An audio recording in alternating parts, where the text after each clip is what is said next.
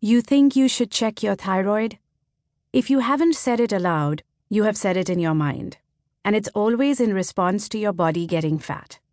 It's like we almost don't think of our thyroid or our hormones in general if life is going our way. But we are quick to blame them when it is not. From obesity to bad skin, fertility to acne, mood swings to bloating, it's the bloody hormones. But are we really the victims of our hormones? Or are we the victims of our lifestyle? The latest buzz in the biochemistry academe is to declare muscle, the skeletal muscle, that which moves on your command, as an endocrine organ. This is to really put the need to make lifestyle changes in perspective, give it the limelight and the long due importance it deserves. Almost everyone is willing to pop a pill to regulate the thyroid or to get one's period. But how many are ready to work out even 150 minutes a week to regulate the thyroid and period cycle? Most of us accept, however incorrectly, that this pill is now a lifelong sathi, a partnership that will be broken only with death. But are we ready to partner with exercise till our last breath? Not quite. There's always something else to do. Kids to be picked up, clothes to be laundered, hair to be blow-dried, etc. Then, of course, if it is something that requires a pill, it is taken more seriously by the family. Exercise, on the other hand, is considered a frivolous waste of time. Honestly, more people are ready to support your shopping instead of your exercise routine.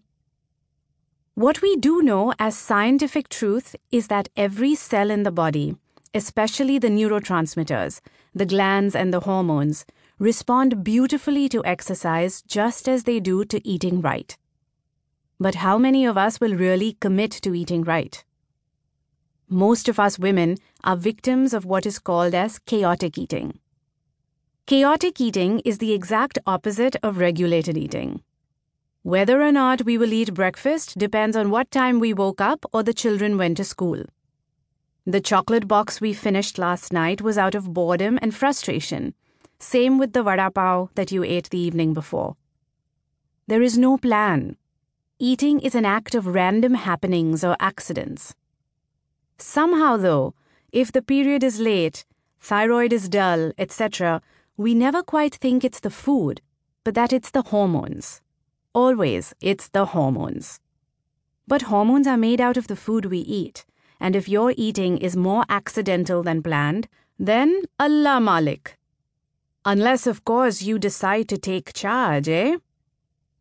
This book is about you taking charge, about you understanding that love and responsibility towards oneself is what you need to do daily.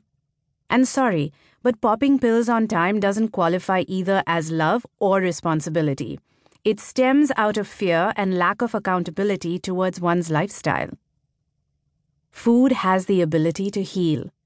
It is more powerful than any lab-made drug, and once you see food as the healer, the fear and fuss around food will disappear.